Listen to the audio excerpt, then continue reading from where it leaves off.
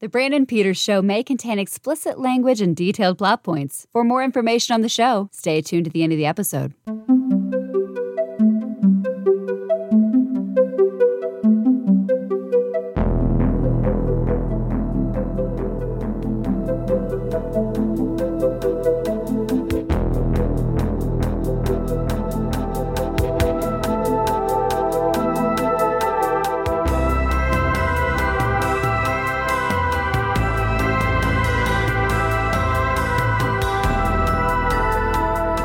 And now, here's Brandon. All right, it's been a while since we closed this week on a song, but we're back. And today we are checking out Bananarama's video for Venus. Returning to discuss it with me from the Saturday Evening Post, Troy Brownfield. Hail Venus. Hail Venus. Yes. Venus is a cover of the 1969 song by Shocking Blue. It was the second single from the third album for Bananarama, True Confessions. It also featured the singles Do Not Disturb, More Than Physical, and A Trick of the Night. This song peaked at number 1 in the U.S. and 5 other countries. It's their most successful single of their career. True Confessions, also their highest charting album, reaching number 15 on the U.S. Billboard 200. The song is a dance version of that cover, so it's got its own sort of twist on the thing, which is some of the best covers instead of just playing it straight. It was a song that was doubted upon its presentation, and it almost didn't get recorded for this album, and it took the band from their tomboy style to a more sexy, glamorous look. Troy, are you familiar with the Shocking Blue version, which we already talked about in the previous episode, but for those who may have just tuned in here? Yeah. The Shocking Blue, they're a Dutch band, which I paused to look up because I was thinking Swedish, but they're Dutch. And it has a lot of that, what you consider this typical 70s instrumentation and kind of like a, very 70s rhythm. Some of these other Nordic bands, like a Golden Earring or whatever, they have that kind of presentation. That there's not a lot of difference in terms of melody, but the Bananarama version is faster paced, and like you said, the other one is a kind of a jangle pop number. I mean, it is a very 60s inflected kind of song, and then when you move to Venus, in terms of the Bananarama version, it is keyboard heavy. It is dancer. It's fitting right in with the other stuff of the era. You would compare it to, Madonna, Duran Duran, Kim Wilde kind of stuff. I mean, it's that kind of pocket. And but one of the other things that's immediately identifiable about Bananarama is that all three women sing leads simultaneously. Yeah, they don't swap vocals like a Spice Girls or Destiny's Child or other so-called girl groups. They all sing lead all at the same time throughout almost every song. Right, which is a really difficult thing to pull off, but that kind of unique sound that they get is because it's all voices at once. And I think that they already had a fan base. The first big hit, at least in America, was Cruel Summer. Used in Karate Kid, yeah, people already knew it. So for them to come along with this, it was kind of a amplification. And a lot of people, it's the normal thing with kids when they hear a song for the first time. They don't know it's a cover. Right. And they also did a cover. They when the album with Cruel Summer, they did Na Na Na Na Hey Hey Hey Goodbye. Yeah, they had a cover, which was a hit in the UK, but I'm pretty familiar with it. I mean, I think it's gotten used on commercials, shows, stuff. Like it's awareness is more not from it being a single here, but maybe where it's been used in other medias, possibly. Yeah, and they're also in that period. Bananarama was on "Do They Know It's Christmas" by Band Aid, so that's another reinforcing thing. And you mentioned the tomboy image. They were kind of purveyors of the one-sided sweatshirt, off the shoulder, like the Flashdance and stuff. You saw a lot of that. And in this, it's not so much glamorous as that they are, like wearing like very current fashion kind of stuff, like the white denim jackets and the white jackets, stuff like that. Right. Yeah, they spend an awful lot of time in the video in costume as different archetypes. Right. Yeah, definitely. And then they have the one where with the fire, they have like a black top and some like ripped up jeans, and then there's like a background. There's another backdrop where it's a bunch of like film clips playing really fast and behind them projecting over them, and then they've got white tops and like I think cleaner cut jeans. Yeah, it's like kind of a strobe effect. Yeah, and their hair isn't as frizzy in that one, I think too. I think they're trying to do like heaven and hell stuff with them. Yeah, but are you like? Were you big time familiar with Bananaramas? I think we were talking about Huey Lewis and things that had a big imprint at the time, but maybe not so much. The awareness is kind of gone in the lengthy sense. I think they kind of have it. I went down personally. I went down a Bananarama hole today because I was like, I remember all the and I was like, I'm gonna listen to more Bananarama because I like the music, and I think this. Nowadays, this music's still around. They call it dream pop instead of just UK pop music that came around. But there's a band I like a lot called Au revoir Simone, and they really sound like the child of Bananarama. And I never thought of Au revoir Simone that way. But it's interesting because like Bananarama in a lot of ways is kind of like very just straightforward pop. Like I heard a rumor. They had a big hit with I Heard a Rumor, which is on the Disorderly soundtrack, which is a weird thing. But kind of after that, and this is getting, I don't know how obscure this gets for some people, but Siobhan Fahey left the group and co-founded Shakespeare's Sister, which had a couple of hits, Stay and I Don't Care, this early 90s. And another person joined Bananarama, whose name eludes me at the moment, but that group kept going, and they still reunite in different configurations of the four, and play. So they still have a presence musically. Because they were a trio, one left, they replaced her, that one left, and they became a duo for a while. Yeah. And it's interesting you mentioned Au revoir Simone because I hadn't heard them until Twin Peaks: The Return. Oh, okay. And then I do totally get what you're talking about, which that Lynch is big on the dreamy pop, the chromatics, like Beach House, and a lot of those bands he's big on. But I can see that bridge following through with the Venus. This is one of those, I think, kind of archetypal videos of the era. I think even if people don't remember Bananarama by name or whatnot, they probably remember the video for Venus. Right. Well, and also the Venus, the song's legacy went in there's a women's hygiene product that used it in a very popular campaign. Like Venus Razor, right? Or something like that. Yeah.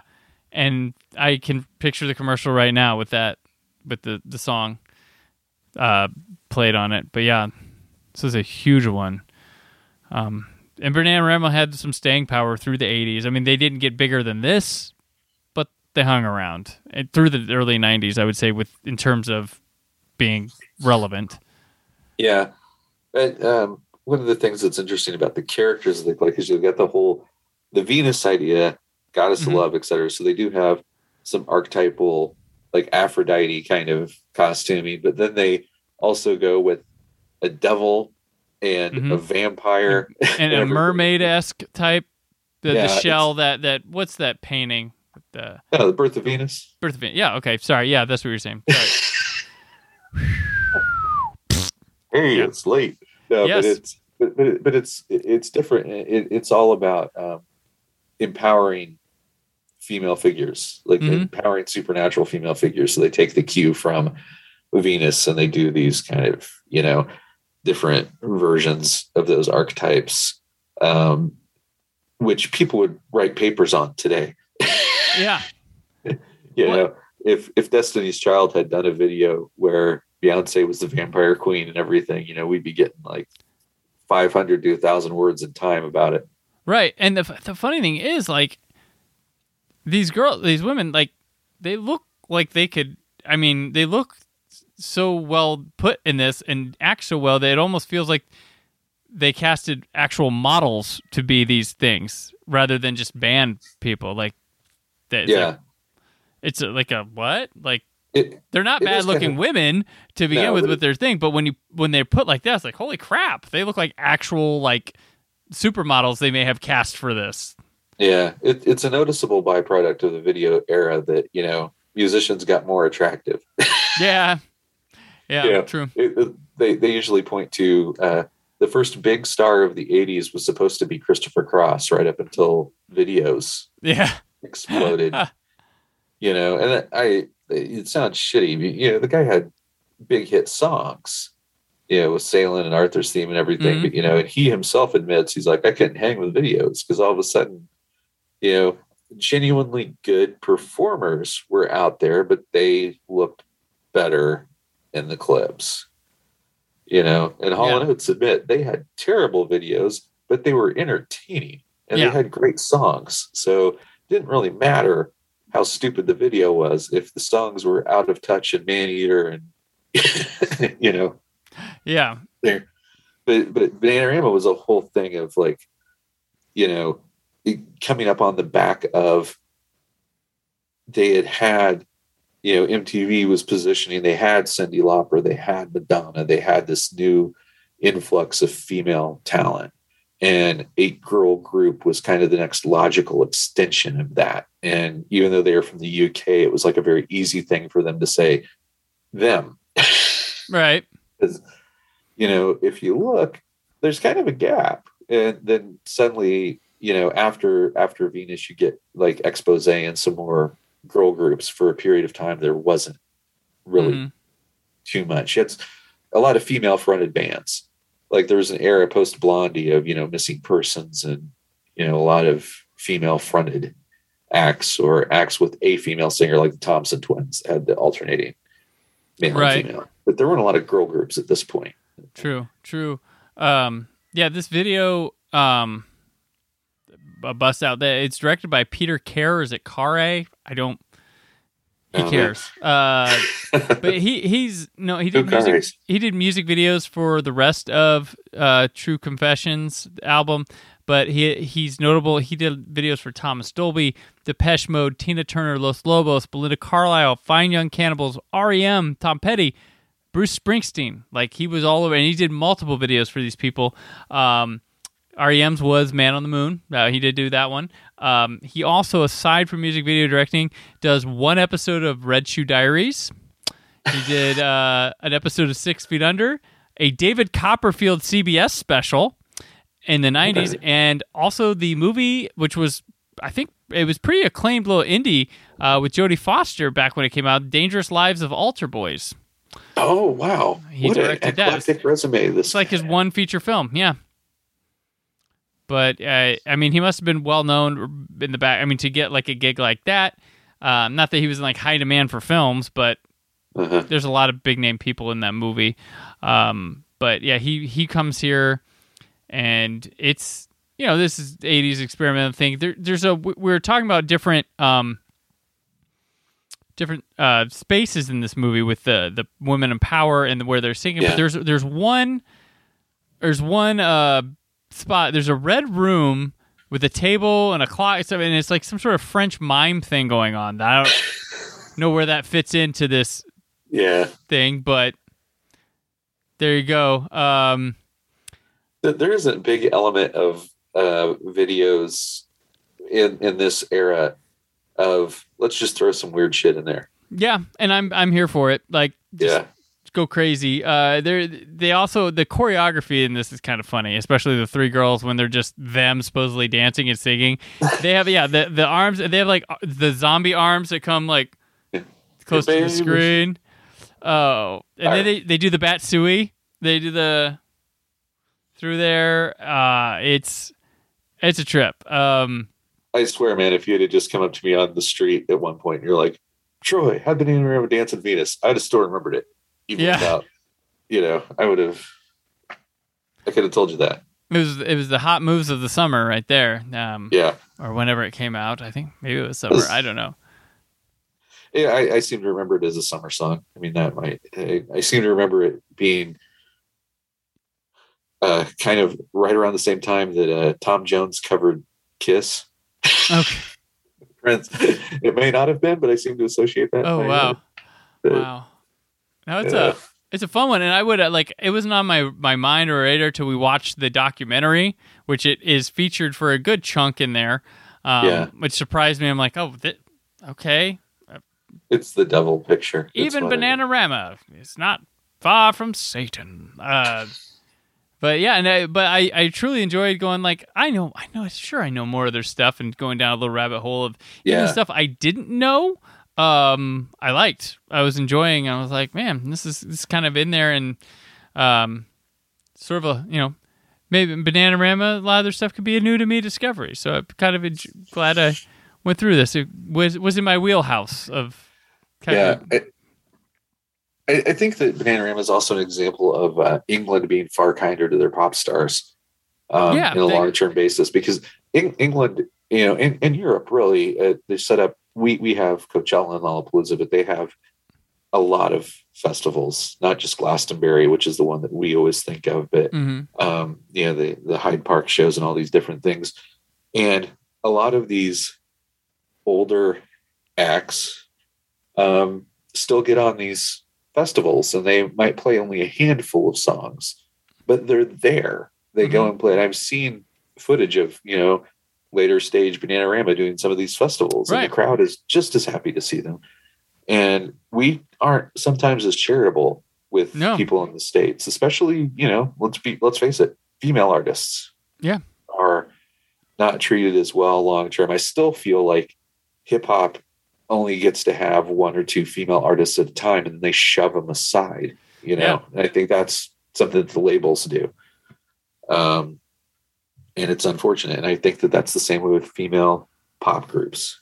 And I think that they're at a period of time where the labels don't know how to react to a girl group like Blackpink, who is massively, wildly successful online, but they also come from another country and can't be controlled by American label interests. I think America also kind of for a time obsessed on the where are they now aspect. Like, oh, I can't wait for them to fail so we can now where are they? That kind of intentionally dumping. And they, for a time, they would let an artist could build up, because Bananarama didn't hit instantly. Cruel Summer was a couple albums, and some of these artists happened, but once you had the one downturn, you were out. Bananarama didn't. Most of the stuff post 91 or something didn't even get released in the US. It was UK only. But which is crazy, but think 91 is a big, as we've talked about before, I think SoundScan and stuff, huge turning point in who gets to play. But it's crazy. But now we don't even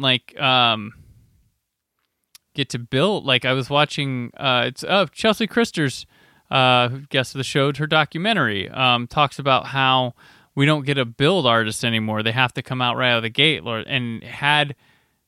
If it was the same way back in the 60s and 70s, we'd have never had Pink Floyd. Oh yeah, we would have never gotten The Wall. We never gotten Dark Side of the Moon. They took a while to build up to the Floyd that's considered their big time, but bands don't get that opportunity now. I had an article out earlier this week relative to when we're making this episode. It was on REO Speedwagon, and they had multiple albums before they convinced the label to let them make the live album in '77 that actually broke them wide, because they were cued by the Kiss Alive album. Kiss also had 4 albums before Alive really made them Kiss. And if you didn't, you got that build up, you got that time to make a few records and everything. And especially in the post alternative, if your second album sucked, you might've had a first hit album in the wake of all the bands that got signed after Nirvana, Soundgarden, and everything. Yeah. You might've had a hit first album, but if your second album didn't immediately come out, they were done with you. You were out. And it devastated a lot of bands that could have been a lot more. Mm-hmm. But, yeah, it's crazy.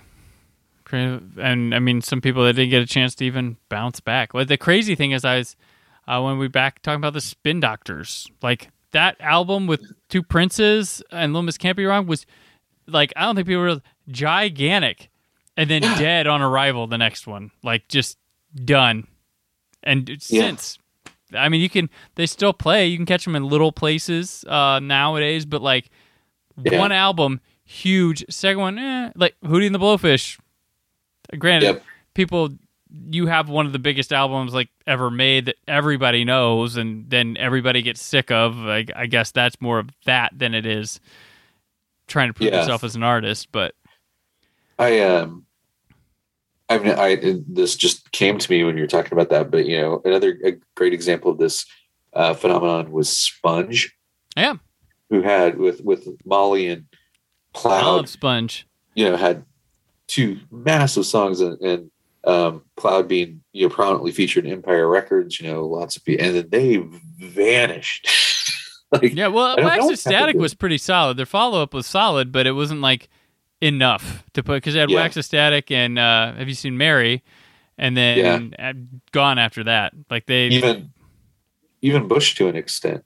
Mm-hmm. Bush had a massively successful first album with many, many singles. Mm-hmm. And then Razor Blade Suitcase. Razor Blade had Swallowed and Chemicals Between Us and kind Mouth and Then they went a lot of bands started going electronica, and I think after Razor Blade Suitcase they went electronica. And only at the time, for some reason, we only accepted Radiohead's journey into that. Like, we turned on the Pumpkins, and then we look back at these albums, we're like, they weren't bad. They were onto something, but we were only ready for what Radiohead was giving us, like, apparently. But Bush went electronica with the Letting the Cable Sleep. That album. I think Chemicals Between Us was on that one. Might have been. And and that was that album, and like Smashing Pumpkins' The Door, they just turned. It's like, we don't want that. It can converse. Another irony, my sons being 16 and 14 were looking at some videos on YouTube the other day that were like, how fast can you name these songs from the 2000s and so forth. And I took massive exception to the fact that the 2000s completely ignored all of the Fueled by Ramen and emo bands. Oh, and there was like no Dashboard Fall Out Confessional, Boy, no Early Panic, no Paramore, no My Chemical Romance. Like they were completely absent, and that blew my mind. Wow, that was a massive subset. What was the band that quit after one album? Of the didn't they have a song called One Arm Scissor? Oh, God. It's not a. Is it At the Drive-In? Yeah, At the Drive-In. That was At the Drive-In. Red Jumpsuit Apparatus was another one of those bands. Yeah. But it was like completely missing, and like, wow, that's bizarre to think that they would skip Spider-Man 2, guys. Come on, had Dashboard. Oh yeah, Dashboard. On there. Yeah. Come on. Can't forget. Oh, geez. Well, the Venus thing is great to look at, especially in light of you could do a whole subset of music videos that were featured in Hell's Bells. Right. Yeah. Oh no, totally. Like, there's so much. She-Bop was in there. I was like, that's one on my list. She-Bop. I think that the late 80s. MTV also was in the process of giving itself way over to two things distinctly: hair metal and hip hop. And if you, there was definitely a pop current going through the middle. I mean, Madonna was still Madonna. Michael Jackson was still releasing singles from Bad at this point.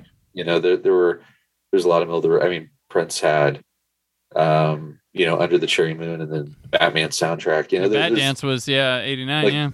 Your big artists were still releasing the stuff through the middle, but it was kind of ramping up into these kind of two camps for a while. Gotcha. It was, Well, Troy, after watching the video for Venus by Bananarama, do you feel taken by the Dark Prince, your Lord and Savior, Lucifer, after seeing it? I think that Charon's boat sailed a long time ago.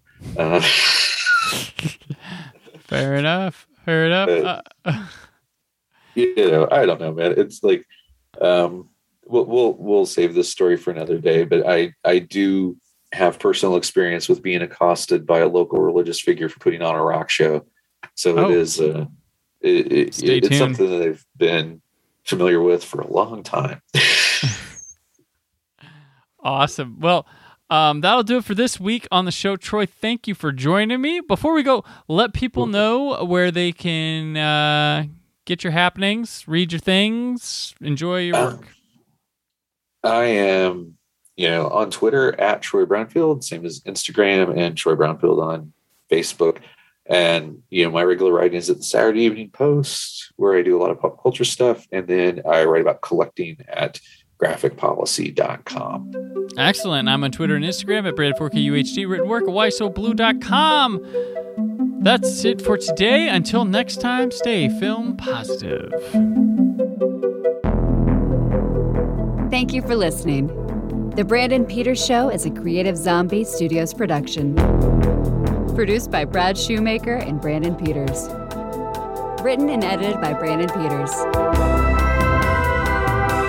Announcer vocals by Jessica Alsman.